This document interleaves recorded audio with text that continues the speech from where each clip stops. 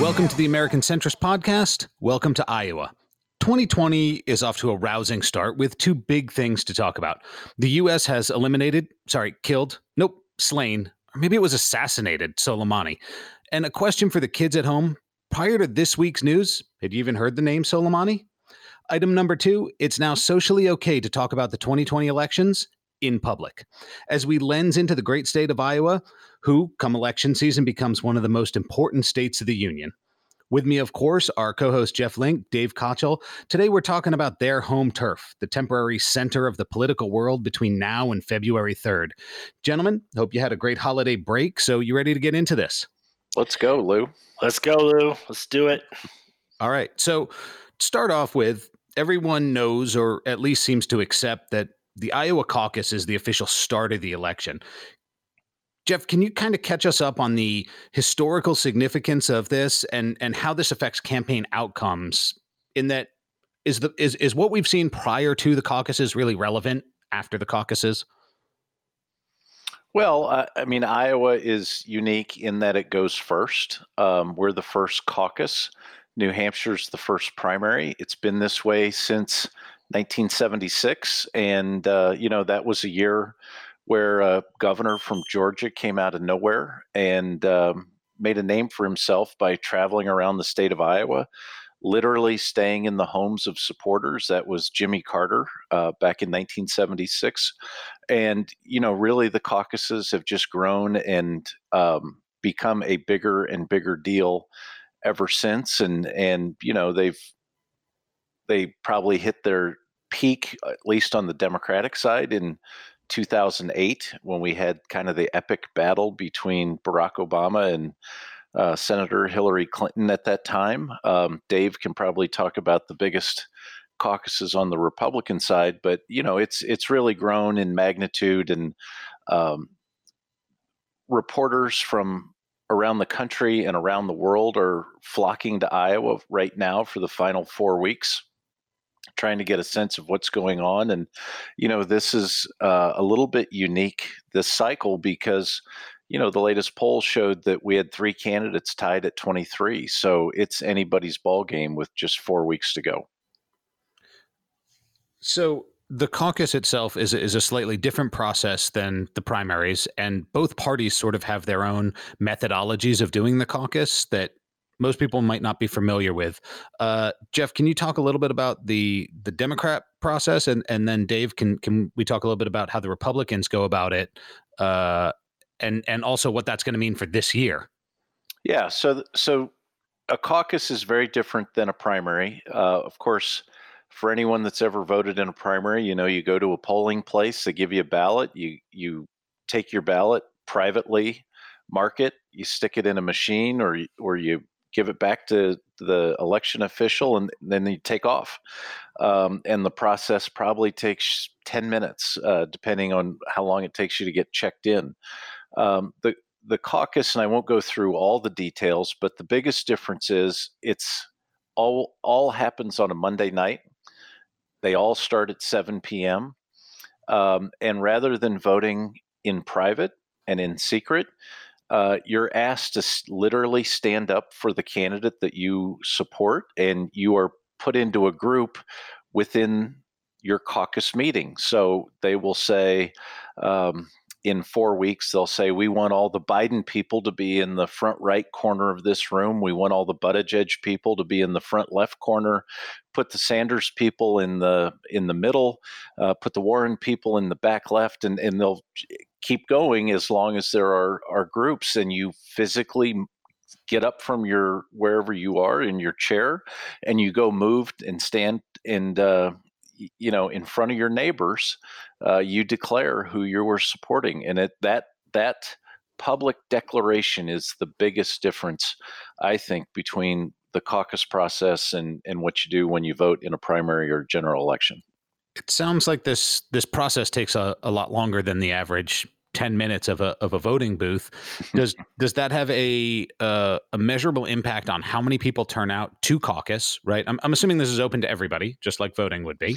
Well, it is open to everybody, but in order to participate, you have to register as a Democrat. to participate in the Democratic caucus. And you can do that night, but it is open to anyone as long as they're willing to register as a Democrat that night.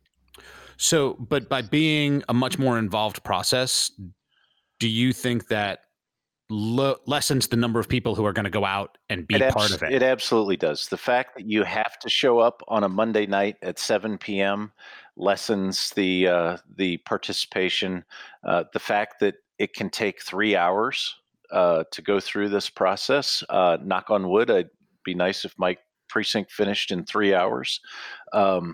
Yes, it does, and sure, it would be great to have a more open process, but because New Hampshire has the first primary, we're not allowed to do anything that makes New Hampshire think that we're trying to have a primary. So we have to have a caucus, and that's a series of meetings, neighborhood meetings around the state of Iowa, and that's why our rules are so very different. Now, if Iowa wanted to go after New Hampshire, this is just a theoretical, could they then have a primary? Yes. Okay. So let's just change here a little bit over to Dave, and the Republican process is a little bit different. You wanna sort of help us understand that one? Yeah, ours is much, much easier. It takes much less time because we actually believe in privacy. Ours is a secret ballot, and it happens at the beginning of the caucus. They basically organize the caucus where you elect a chairperson, a secretary, or also the officials of the caucus. Then they start running the caucus, and the first order of business is to go to call for any campaigns who want to get up and speak on behalf of a candidate. So most caucuses, if a campaign is well organized, you'll have a volunteer or kind of a leader in the neighborhood who will stand up and speak on behalf of the campaign. Once you get through all of that, then they pass out basically a blank piece of paper. They don't even have a pre-filled ballot with names on it in the Republican caucus. You write down who you're for, you fold it up, pass it to the end of the aisle. It goes forward. They tabulate it. They report it out. Then what happens is in the Republican caucuses, about 80% of the people leave. So we're done in about 30 minutes in most cases, unless you got a ton of candidates and a lot of speeches. But nobody wants to stick around for the debate on, raw milk and whatnot that often the Ron Paul people will bring to the caucus, and all of this sort of esoteric platform plank stuff that gets discussed, and the election of people going on to convention. Although that's been more important in the past few cycles, when you do have a really competitive caucus, people tend to stick around. Now that we have sort of binding delegate rules, people will stick around after that initial ballot and run for delegate to the county and district convention. And then, so people are elected to kind of move forward, and oftentimes, in a real close election. And when you have maybe the prospect of a campaign going all the way into June and to the national conventions in July and August, it really matters to stick around, stay engaged, and fight for those delegate spots. So it's kind of an interesting process on the Republican side, but nothing like what the Democrats have. What I love about the Democratic process, and I'm actually going to be attending, I think, a Democratic caucus in Iowa later in the evening, just to kind of watch it play out. If you don't have 15% in the initial kind of formation, then for your candidate, then you're basically dispersed to go join one of the other campaigns. So there's a huge emphasis on who second and third and fourth choices are. So these caucuses basically kind of sift through on the Democratic side to try and see, if you show up and you were a Cory Booker voter and you have 6% of attendees at the caucus for Cory Booker, they're all going to have to go somewhere else. Now they can go to uncommitted. I think that's right, Jeff. But what happens in most cases is then they default to their second choice among the candidates who had 15% or more in the first go round. So it's three-dimensional chess on the Democratic side, and I think that it's one of the reasons why the Democrats invest so much more in field operations for the caucuses than Republicans do. And the Republican side is just basically identify your supporters, turn them out, they vote for you, then they're done. So the Democrat side is almost more of a way of eliminating what some people might consider a wasted vote, right? So in a primary, when you're voting for that 3% candidate who you're really connected to, that's just not going to win, a lot of people might consider that a wasted vote. Jeff, is this a way of eliminating the possibility of the wasted vote, or? Well, I mean, look, this plays out. This 15% threshold, Dave is right. That's how it works. If there are 100 people at your caucus, you have to have at least 15 people supporting one candidate in order to elect a delegate from that precinct. If you are voting, let's say in Pennsylvania, you have to have at least 15% of the voters in that congressional district in order to award a delegate, just like you would in an Iowa caucus. So this rule applies. It's a DNC rule, right? But it seems like if we're just voting, it's not like the 3% then get moved on to help somebody else, right? Where it seems like in a caucus, those 3% do get moved on to help somebody else, right? Absolutely. So the second choice actually matters. Well, it matters hugely. And just to put a little color on this, where I caucus is in Des Moines. We caucus at Lincoln High School. And in 2016, I showed up at the cafeteria in Lincoln High School, and there were about 570 people at my caucus. The first job of the caucus, in order to do the 15% math that Dave pointed out, you have to know how many people are in the room. Because once you know how many people are in the room, then you can multiply by 15% and say, this is how many people that you need in order to form a group. Well, do you know how difficult it is to count 570 people in a high school cafeteria? We tried for 20 minutes by raising hands and by counting off and by doing a variety of methods. And finally, somebody got the bright idea to send all of us out into the hallway. And they had the temporary chair of our caucus, one person from the Hillary campaign, one person from the Sanders campaign, and one person from the O'Malley campaign stand at the door, and they counted us all as we came back in. This process took 40 minutes. And that was the first item on the agenda, was to count the number of people in the room. So then you divide up into the different corners of the room. And let's say in a room of 570, my O'Malley group only had 30, and I'm just making this up.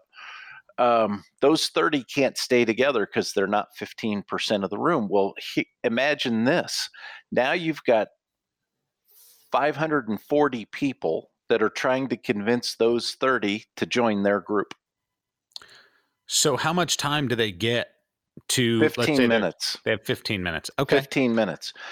So what, literally people go over and say, come join our group. Here's why we think our candidate's the strongest. Or they might say, come join our group. We'll make you a delegate to the county convention.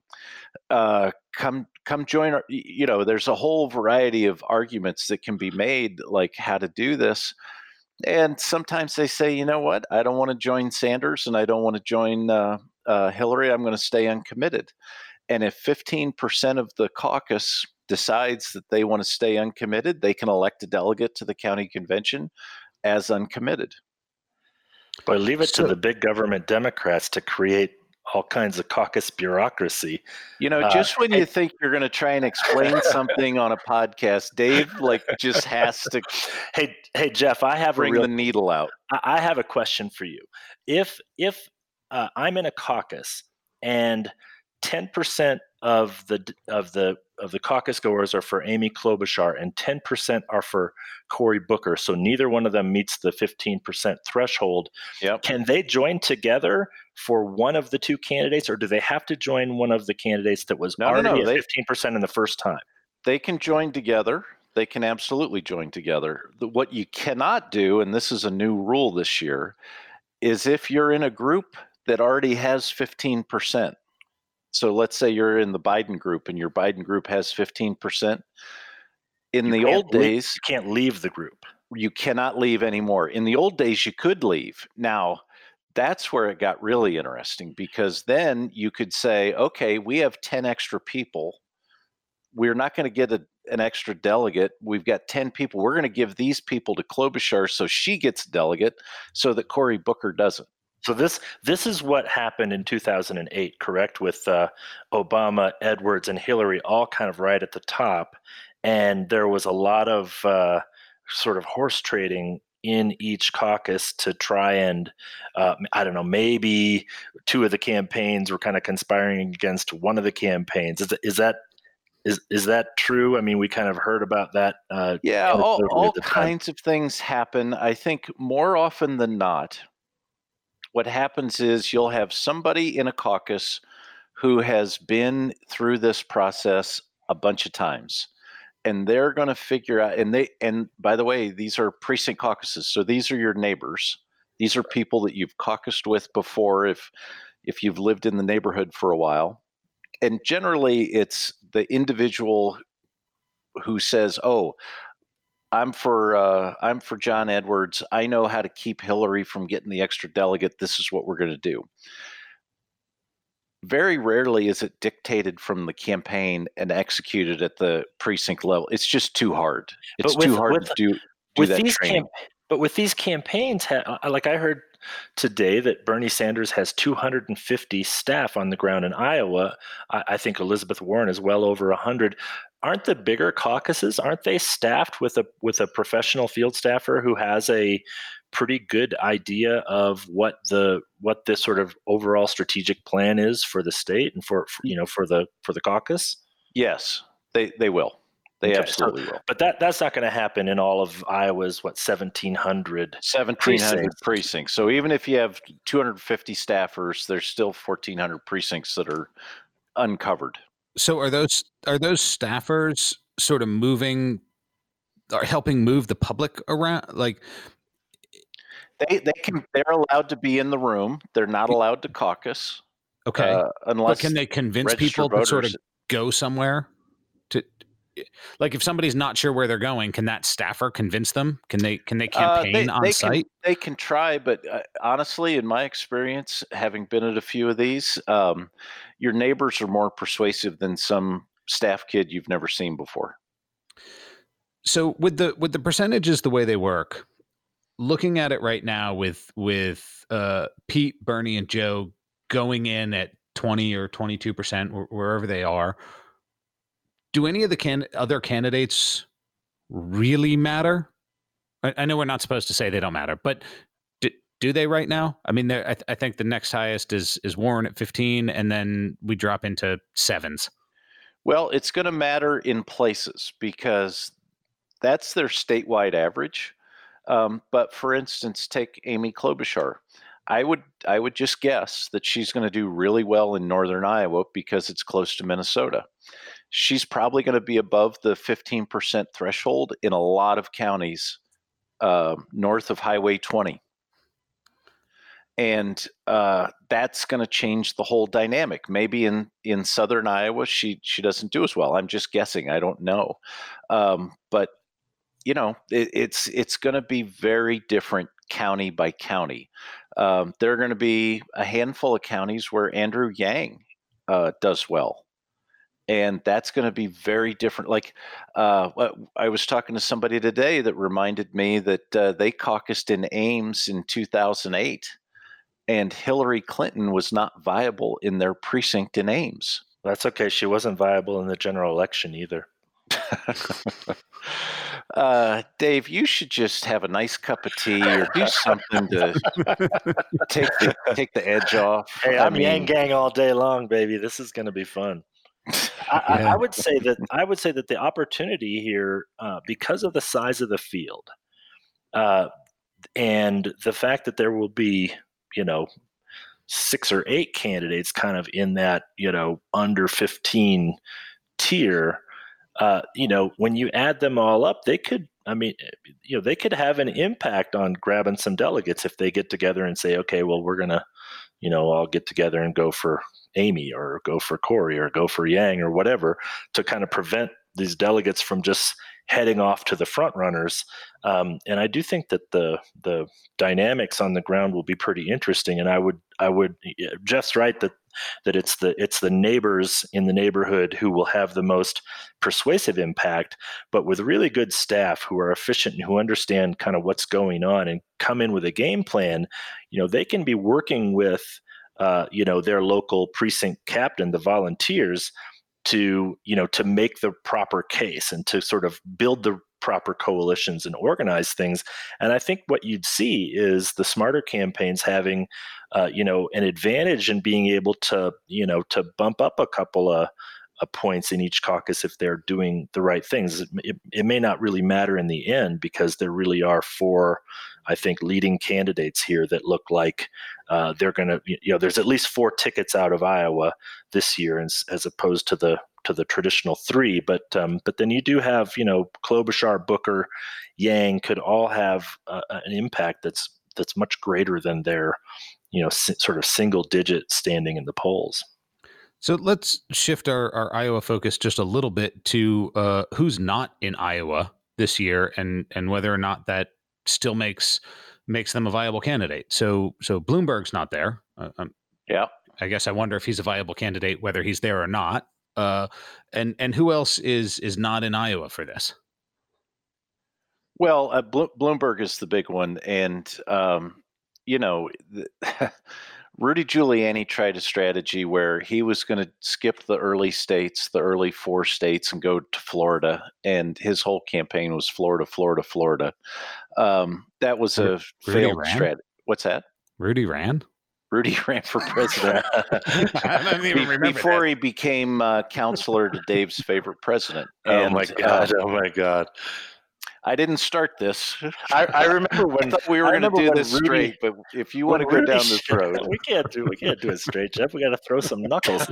I remember when Rudy showed up the first time in Iowa to campaign. He came rolling in with like 8 New York City retired cops and 4 black SUVs, and it was you just knew it was never going to fly in Iowa. Of course, President Trump came in with his own helicopter and the same kind of thing. So maybe times have changed between 2008 and 2016. But that strategy. It's interesting. As I sit here now, I'm in Colorado, and I have seen so many Bloomberg ads. It's almost like he's running for Congress in my congressional district here. It's insane how much money he's spending.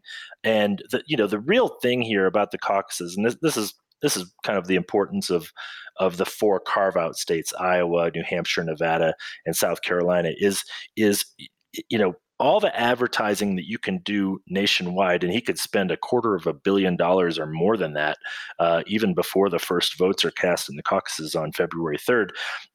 Really, the entire conversation gets captured by the sort of horse race significance of each of those first 4 states. And this is the failure of the Rudy strategy in 2008. He was the most famous person in the race, most likely. But he was just completely drowned out of the conversation as the first 4 states were kind of playing out, because, the cable news coverage, which drives most of this, and all the print reporting, and there'll be 3,000 or 4,000 reporters credentialed into Iowa on caucus night. Same thing in New Hampshire, and probably less than that in Nevada. But, almost every ounce of all of the mind share, all of the conversation will be based on who's up, who's down, who beat expectations, who failed to meet expectations. And it'll drive how much money they're able to raise online. It'll drive, what voters in the next state that are waiting think about these candidates. It'll certainly set up, who gets attacked in the next debate. This stuff is really important, and for Bloomberg to sort of be completely out of that conversation, I don't know how he does it. I mean, yes, running a whole bunch of TV ads has gotten him to, I think, equal with Amy Klobuchar nationally right now in the sort of national polls, which of course are meaningless. But I don't know how you do this without participating in the first 4 states, because you're talking about a month of really not being part of the conversation at all. Well, is he skipping all 4? Yeah, he is. Okay. And he's going to test this theory And I just saw there was a story today that he's buying a Super Bowl ad. He's going to spend $10 million. And they announced on one 60-second ad, they're going to spend $10 million. And he said, this isn't going to be about me. It's going to be about Trump. That sounds like a horrible idea. It's horrible to spend $10 million. I mean, I'm no political strategist, but shouldn't you be talking about what you can do, not how bad the other guy is? This is like, the war of I'm not as bad as him. No, I think it's slightly different, and I agree with you as a general proposition. But the whole purpose of Bloomberg announcing that he's going to do a Super Bowl ad is basically to say to Donald Trump, I got a lot more money than you do. I can do anything I want. I can do it anytime I want, and I'm gonna flex a little muscle here at the Super Bowl. Is this country ready for another billionaire president who can flex muscle whenever he wants? The American Berlusconi has not worked out so well for us. Well, look, I think strategically it's not. I mean, when you got $50 billion, what's 10 million, right? It's like you find it in a couch. But I think it actually does him a little bit of good. Getting goodwill among Democrats who just hate Trump so much that they want to, they just can't wait for somebody to be banging on the president. And if he's the one who's got $10 million to go put an ad on the Super Bowl that everybody will see, maybe it buys him a little bit of goodwill with Democrats who like the idea of taking the fight to Trump. But I think my earlier point stands that it's just, that's the day before the caucuses. And maybe it'll get talked about on February 2nd, but then starting February 3rd, all anybody's going to be talking about for the next 4 weeks is what happens in those carve-out states. So let's take his strategy off the table for a second. Is Bloomberg a viable candidate, and does he bring anything to the table that the others don't? Jeff? Well, yes, I think he's a viable candidate. He was mayor of New York City. He has a record as mayor of New York City, and I think he's more than happy to talk about it. In addition to his work as mayor, he has put tens of millions of dollars into issues that he believes in. He's been a real champion for sensible gun reform. He's been a supporter of abortion rights. He's really changed the discussion and the debate on a bunch of these issues in a meaningful way over the last decade. And you have to take that seriously. He is building a campaign operation. He just hired 500 staff people in 30 states. He's spent more than $100 million on television in 5 weeks. This is a huge force, and here's where it comes into play. If we have 4 different winners in the first 4 contests, and we have about 2 weeks between Nevada and Super Tuesday, all the advertising that Dave's seeing in Colorado is going to have an impact in 7 weeks from now. And that impact could mean he's at 15 or 20% on Super Tuesday. And as Dave pointed out, if we have somebody who wins 2 or 3 of those contests, there's no amount of money that's going to be able to compete with the momentum you get from that news and from winning. But if we have 4 different candidates that win 4 different contests, and then you roll into Super Tuesday a couple weeks later, and all 4 of those candidates are underfunded because they never really got the momentum or the news that they were hoping for out of those early wins, then watch out for Bloomberg. So you theorize that he's looking for a 4-way tie, so to speak, coming out of the first 4 states? I think he's looking for a 4-way tie, or he's looking for Senator Sanders or Senator Warren to be at the top of the pack, and that he would become the alternative. So last Iowa question here before we move on.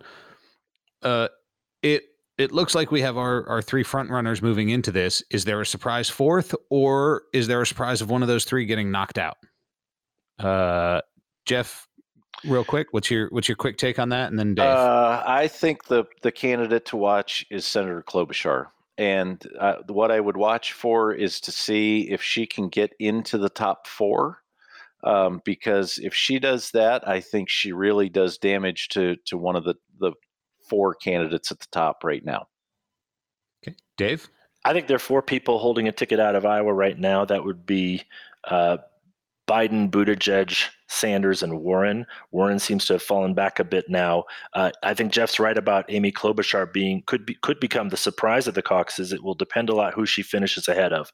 If she finishes ahead of Biden, that'll hurt him substantially, I think, as a sort of centrist candidate. If she finishes ahead of Warren, who was the hot candidate for a while, and Warren ends up finishing fifth in the caucuses, that will really cripple her going into New Hampshire. So I think it kind of matters the order of finish. If Klobuchar gets the hot hand here, and she has done much better in the last few weeks, it'll really matter who she's able to eclipse. And if she gets either one of those candidates, it could spell real trouble for them going forward. Okay, so I sort of lied. I'm going to ask one more Iowa question, just out of my own curiosity. Most of the frontrunners are politicians, sort of status quo politicians, even the progressives. Does the outlier, Andrew Yang, have a chance in any of the first four to jump up ahead if we get a surge of younger voters who are just looking for something drastically different in the way that people with Trump were looking for something drastically different? I'll take that one first. I mean, I think that he sort of operates outside of the sort of traditional expectations game. But once the contests start happening, if he's finishing fifth and sixth and seventh in these contests, it'll go away pretty quickly. That online army that he's got, Yang Gang, and all the money that's been coming in, that'll roll up pretty quickly if he's not anywhere near the first tier. And I don't know that his support is going to be broad enough anywhere to really hit the delegate level. He's got extremely low delegate expectations, but I'm not sure that he can even really much exceed them. So I think his campaign will be on life support in about middle of February, third week of February. It's going to be tough. I think the 15% threshold is a challenge. But he's brought a bunch of new people into the system. I think he's run a pretty brilliant campaign, and he has a worldview that is dead on. We're not ready for what's coming next with artificial intelligence. We're not ready for driverless vehicles in terms of the impact on our economy. And we have a tax scheme in this country that is not built for internet businesses. And, no one else is talking about it. And so I hope he keeps going, but it's going to be tough. Okay, well, maybe he'll angle a cabinet position out of it all and see what happens. So let's shift gears a little bit. Some hot button events in the Middle East. So for starters, and I want to get each of your take before we get into the conversation here. Was Soleimani eliminated, killed, slain, or assassinated? Jeff, which of those four? I think assassinated. Okay, Dave? Well, he's not breathing anymore. I'd say he's been killed. Okay, so let's talk about what led up to this killing / assassination. I'm going to stick with eliminated. So let's talk about what led up to this. Why did this happen? Did Trump go a field too far here, or is this an appropriate response? Let's start with Dave here. I think it was an appropriate response, given the ratcheting up of sort of hostilities in the last few weeks over there. You got the embassy issue. You had a contractor who was killed. It might have been, I mean, it's a pretty aggressive move. But even the most liberal Democrats can't tell you that he was anything but a really bad guy. I think the question is, and we won't know this for a while, did the Trump administration think this through? Were they prepared for the fallout? What will be the fallout? What will be the response? I was not heartened by the mistake letter that was sent to the Iraqis yesterday. Appears to have been sent to the Iraqis yesterday, talking about a full troop withdrawal from Iraq. It made it look like, the Defense Department is the gang that can't shoot straight. If that was in fact an unsigned letter was transmitted to the Iraqis, so I was pretty concerned by that, and it I think sort of gives me a lot of discomfort going forward. Do we think that letter was real? I mean, it appears to have been real. The Defense Department has basically said it was a draft, so obviously someone wrote it. It wasn't the Iraqis that wrote it or the Iranians. It looks like a total cluster from the get-go, and it ought to make people very concerned that we actually have a proper strategy in place, and we won't really know this I think for a few more weeks until we sort of see how this plays out. Maybe the Iranians don't have much of a response, and then again it may be that their response is broad and across many platforms, cyber, proxy attacks on embassies. Who knows what'll happen? I mean, it's very hard to predict what they're going to do.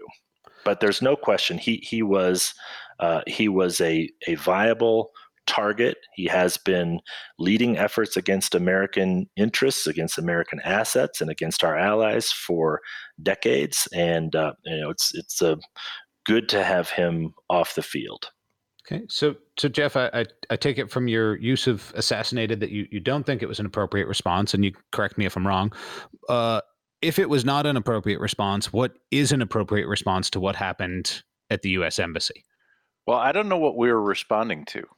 I mean, Dave said it's a response. I don't know what it's a response to. I mean, if the standard is he was a bad guy and should be taken off the field, should we list the other bad guys? Jeff, it is a response. There was Hezbollah activity against our assets in Iraq. A contractor was killed. He's responsible for all of the IEDs that were in Iraq during the war. He's organizing the protests against our embassy. He was in town to meet with an Iraqi, a known terrorist, and basically his full-time job for the last 20 plus years has been to attack American interests and interests of the West. And so, yeah, there are things recently that he's been doing, but also accumulated things for many, many years in the region. And it's not as though he was just out for a walk in the park. He's there meeting with a terrorist, plotting against America. That's what he was doing. What if he plotted to interfere with our next election? That would be a bad thing. Should Putin be on this list? Well, no, Putin should not be on a why list. Why not? Well, because Putin's not arriving in theater to meet with a commander of Hezbollah in preparation for carrying out what is likely to have been violent attacks against American interests. How do you know that? Well, I mean, I'll have to just trust the intelligence apparatus and the Defense Department to be able to tell us what Putin's activities are at any given point, and I would trust them. But your president doesn't trust the intelligence apparatus or the Defense Department. Well, he certainly did in this case, because they made the recommendation and he approved it, and it was carried out. And if we look at what happened at the embassy, the term protest is getting thrown around a lot. Are we collectively agreeing with the word protest, or was it something other than a protest? Was it an attack of sorts on the embassy? Well, it was an attack of sorts because you had, people. I think a couple of outbuildings were destroyed. There were people scaling the walls. It was certainly more than, peaceful sign waivers. It was basically elements of an organization that has carried out violent attacks around the country of Iraq. And so, I think that's part of what was raising all of the red flags for the Pentagon and for the intelligence community. It was a, and if I'm incorrect here, correct me, but it was a lot of the quote protesters were an Iranian-backed militia unit. Is that? Yeah, that's correct. It's an Iraqi branch of Hezbollah. Yep. Which is, I think there's some confusion when a lot of people hear what's going on here, that there's an Iranian militia in Iraq. Right. So I think that throws people a little bit when you're trying to figure out what's happening here. There's a lot of factions. Like a lot of countries in the Middle East, Iraq is a very factionalized country. You have religious groups in Iraq that are much more aligned with Iranian ideological and strategic interests, and you have groups in Iraq that are more aligned with Saudi interests or Western interests, European. So this is a very Balkanized country, just like Syria, just like the entire Middle East is a mess, and so this, like for instance, the Iraqi parliament voted unanimously to request the removal of American troops, which is one of the things that potentially led to the drafting of this letter. However, of the people, many people in the Iraqi parliament, specifically the Kurds, but also, Sunni Iraqis, did not even show up for that vote. They protested that vote. So, there's no universality here in Iraq, but certainly Iran has been gaining influence in Iraq and in other countries, and this was part of Soleimani's job, essentially over many years, was to sort of make alliance with groups in countries where they wanted to hold a sphere of influence, and then causing them to act out in violent ways and also in political ways. So it's a mess over there. I don't think if this decision came across my desk, I'll never be president or even run for state representative. But if this came across my desk, I don't know that I would have taken this action. That said, he is a uniquely bad actor, not only in the region but on the world stage. So just to sort of, and not in a sense of trying to get agreement between the three of us here, but to help people understand all the things that led up to this. You talk about the U.S. contractor that was killed. Am I correct that happened during Iranian militia and Iraqi soldiers at protests by Iraqi citizens? Actually, that happened before the protests at the embassy, I believe. It was about it was 2.5 or 3 weeks ago. Yeah, the protests before the one, because I'm not calling the protest at the embassy a protest to me. But there were protests by Iraqis against their own government, where the Iraqi forces and the Iranian forces came in hard. There were a lot of people killed in that, correct? And the American contractor was one of them. Am I correct in that? That's basically it. Although it wasn't Iraqi forces, it was members of this KH group, this Iraqi-based Hezbollah affiliated group that Iran was sponsoring, essentially, who were some taking those actions. Some of Soleimani's is it Quds force? Is that correct? Weren't they part of that group that went in to break up those protesters? I think 168 were killed. Yes. Okay, so we have that as lead up to the strike on Soleimani. We have the ships getting seized in Hormuz as lead up to this, and we have the U.S. drone getting shot down 2-3 months ago. Am I close? Right. So I guess my question for Jeff, and I'd rather not, shift it over to Russia, but deal with the events that occurred in the Middle East, which is where we're in a hot conflict. Looking at those events, is it the U.S. that's ratcheting things up, or is the U.S. responding to Iran ratcheting things up? Well, I think we have taken ratcheting up to a new level. I mistakenly have said in the past that Trump was a great divider. Turns out he's a great unifier, and he has somehow figured out how to unify the Iranians and the Iraqis against the United States. They've hated each other for decades.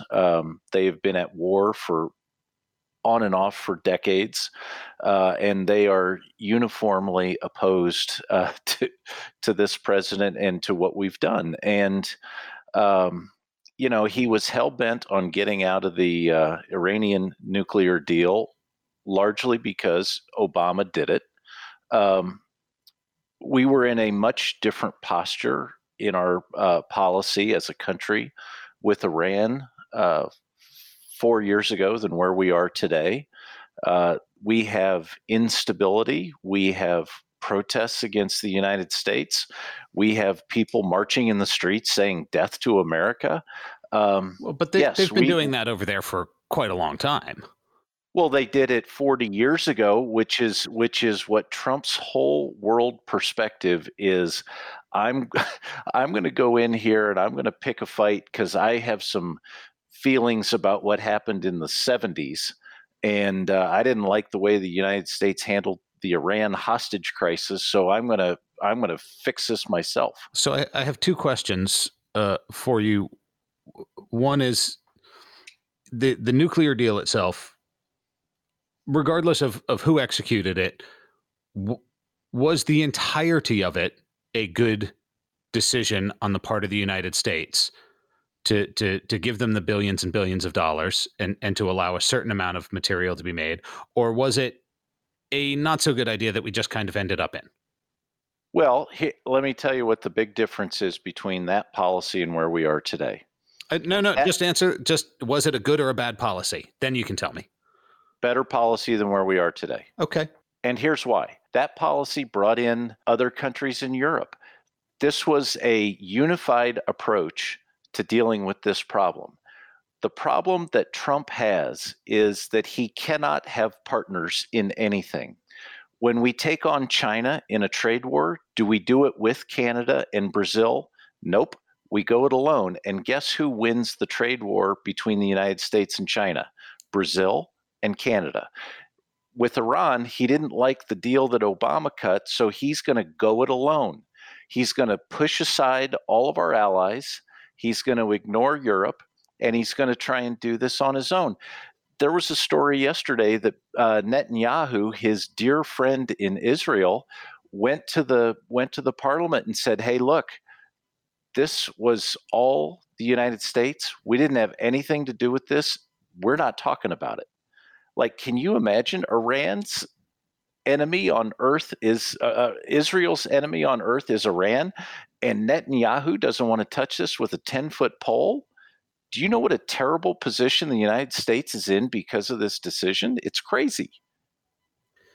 So my next question is, when you had said that the President Trump had managed to bring the Iranians and the Iraqis together, right? Yeah. Is that all Iraqis, or do you think is Iraq divided? I don't think you could get all Iraqis to agree on the color of the sky. Okay.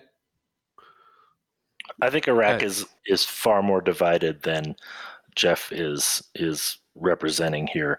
I do agree that I just said they couldn't agree on the color of the sky. I guess my question, what I'm trying to drive at is Iran and Iraq really together? I think on the question of this particular action, Jeff's right. But I think overall, no, it is not aligning Iraq and Iran against our interests. I think Iraq is in a very difficult situation, and it's incredibly factionalized country, and it's going to remain that way. And I do think that this has introduced an element of volatility and just unpredictability in terms of what their response might be. And we're going to go through I think, a significant period here of continued saber rattling. But it's not just Trump and his Twitter account. There's also an entire foreign policy establishment and a defense establishment in this country that are, talking to our allies, that are working with our allies and trying to kind of, right this and not have it just be a sort of a Twitter proxy war between between the Ayatollah and President Trump. And as you saw with the threat to go after cultural sites, the Secretary of Defense has made it very clear that the United States is not going to do anything that violates international law on going after those, even though President Trump likes to pursues all kinds of bluster on his Twitter account and in his gaggles outside of the White House, in front of the helicopter. There's more than one person in this country that is driving this policy, and I'm hopeful that we're working with our allies in a way that will bring this whole sort of period of uncertainty to a better place than it's at right now. So, following all of this, there's I believe it's the Iranian ambassador to the UN cannot come into the U.S. to address the UN. Is that good? Is that bad? Are we making things worse by just not letting them come in and talk to the UN? It looks like something that happened today. So there's probably more information than I have on it, but it looks like President Trump revoked his travel privileges. So yeah, I think that stuff is kind of a sideshow. He must have thought he was Mexican or Muslim. Well, he would be Muslim. He may be Muslim. From Iran. Here's one last question. In a lot of the conversation and articles that are going on with this, there's a term that keeps getting thrown around called Iran's proxies. Everybody's talking about Iran's proxies, and I get the sense that that's sort of cleaning up something in the same way that using the word protests in articles is cleaning up what was really an attack. Can either of you shed a little bit more light on what people are referring to when they keep saying Iran's proxies? Because it sounds to me like these are non-governmental militia factions that we just want to call proxies. Sometimes they are governmental, like in the case of Syria. Soleimani has been the sort of de facto commander of forces outside of Iran, like these groups in Iraq, like in Syria. I believe he's had a hand in Yemen. He is, in Lebanon. He has been a major player in the region, organizing groups, both governmental and non-governmental, to sort of go after infrastructure in these countries and political leadership in these countries where Iran seeks to have more influence. And so assuming we get through this period of time and the sort of rhetoric dials back and the responses don't sort of lead us into World War III or a much expanded conflict, history will look back on this and say that a very destructive person with all of the international contacts and with the strategic skill and the sort of military ability to organize, these proxies to go after our interests and our allies' interests and more moderate or democratic institutions in the region. So at the end of this, assuming we sort of get through this, potentially very bad period, you've actually eliminated, as you put it, Lou, a really bad actor, a person who was a cancer in the region and who was never up to any good over the course of a couple of decades, and who was responsible for the slaughter of thousands and thousands of Muslims and hundreds of Americans. Okay, so Dave, while you were talking, we all paused for a second here. I think everybody got some alerts on their news feeds during this recording that Iran just launched 10 missiles at a U.S. airbase in Iraq. So I think that affects the conversation we've been having. I think it's going to be interesting to see in real time how we can affect this conversation. So let's pick this back up, knowing that Iran has just responded. So yeah. Jeff, I think this leans into your take on things a little bit. Where do we go in the next couple of days? Well, look, here's this is a dangerous moment, and we have a person in the White House who's irrational, and this is a time where we need some cooler heads to get around him and convince him that there are a variety of paths here, and to put Twitter down and to figure out how to do this in a sensible, responsible way. It's not a time for grandstanding. It's not a time to make partisan scores right now. I mean, he lit a powder keg. This is the next step. We're far from the end of this. We're just at the beginning of it.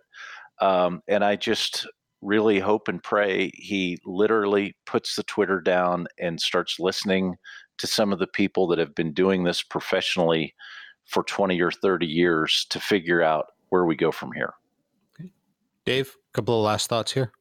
Yeah, no, I think Jeff and I come together on this point. I mean, obviously, we're talking now about the lives and the safety of American servicemen and women in theater, and the bombs are flying.